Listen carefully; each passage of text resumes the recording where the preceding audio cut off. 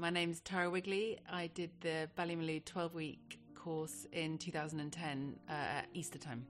I had twins with me who were 18 months old. Also, they're a great big dog called Andy. And I turned up on the course slightly thinking that everyone else would have children and dogs, and it was full of kind of footloose and fancy-free 18-year-olds, and then people who were sort of in their 50s, 60s, equally footloose and fancy-free. But being island, it wasn't a problem. I just found someone in Ballycotton who would look after these twins. She had this great big fish tank, which I think they just sat in front of for 3 months, looking at the fish going round and round, and then they found a hurling stick and off they went.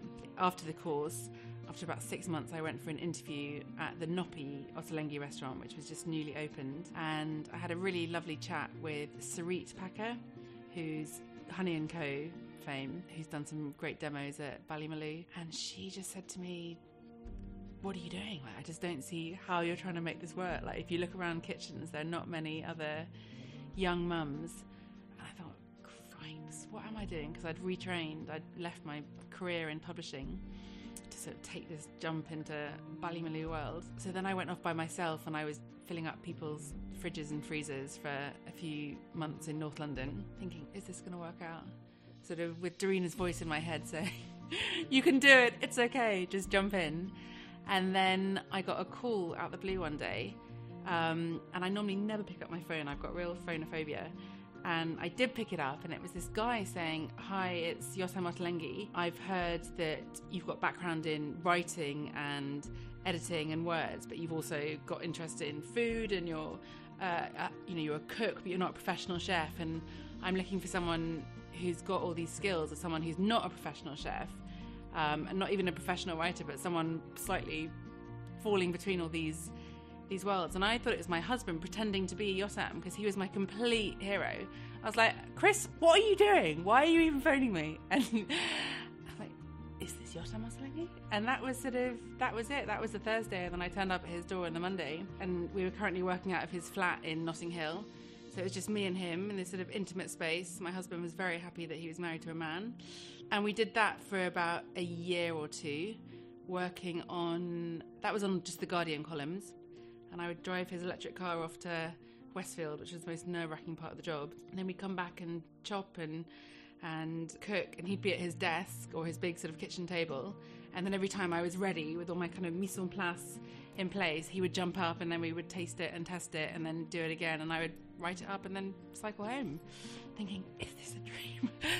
and then I went off and had Casper, my third kid, and then came back. And by the time I came back a year later, we'd moved into a bit more of a professional setup in a test kitchen in Camden. And then we were working as a team on Plenty More. And then we did the Noppy cookbook. And then we did Sweet, full of sweet things. Simple, which was massive. Then I've just finally got my own name on the spine of a book, which is a massive moment and a complete dream come true. If someone had told me at Ballymaloe that my name would be on a spine reflecting sort of Yotam's name on, so you've got Jerusalem with Sami Tamimi and Yotam Ottolenghi, and then you've got Palestine, which is the Palestinian sister book to Jerusalem, and it says Sami Tamimi and Tara Wigley, and it's mad. It was just amazing. I'd never ever come across people with such passion for produce. I'd never come across someone like Darina Allen, this force of nature who just didn't stop. I just never met anyone like her. I never ever tasted rocket like the rocket I ate on the way back to my little flat from the cookery school at the end of the day. It just blew my mind. My advice is just to turn up and take it all in and not have a plan, and just be receptive to everything. Not have a clear plan about what's going to happen, and then also cut yourself some slack when you finish the course, because you'll shoot in all directions and get balls rolling because you've spent a lot of money. There's a lot at stake, this is real, and you get out of the bubble and then you come back to your little world, but just trust in the force of Darina Allen and all things Ballymaloe.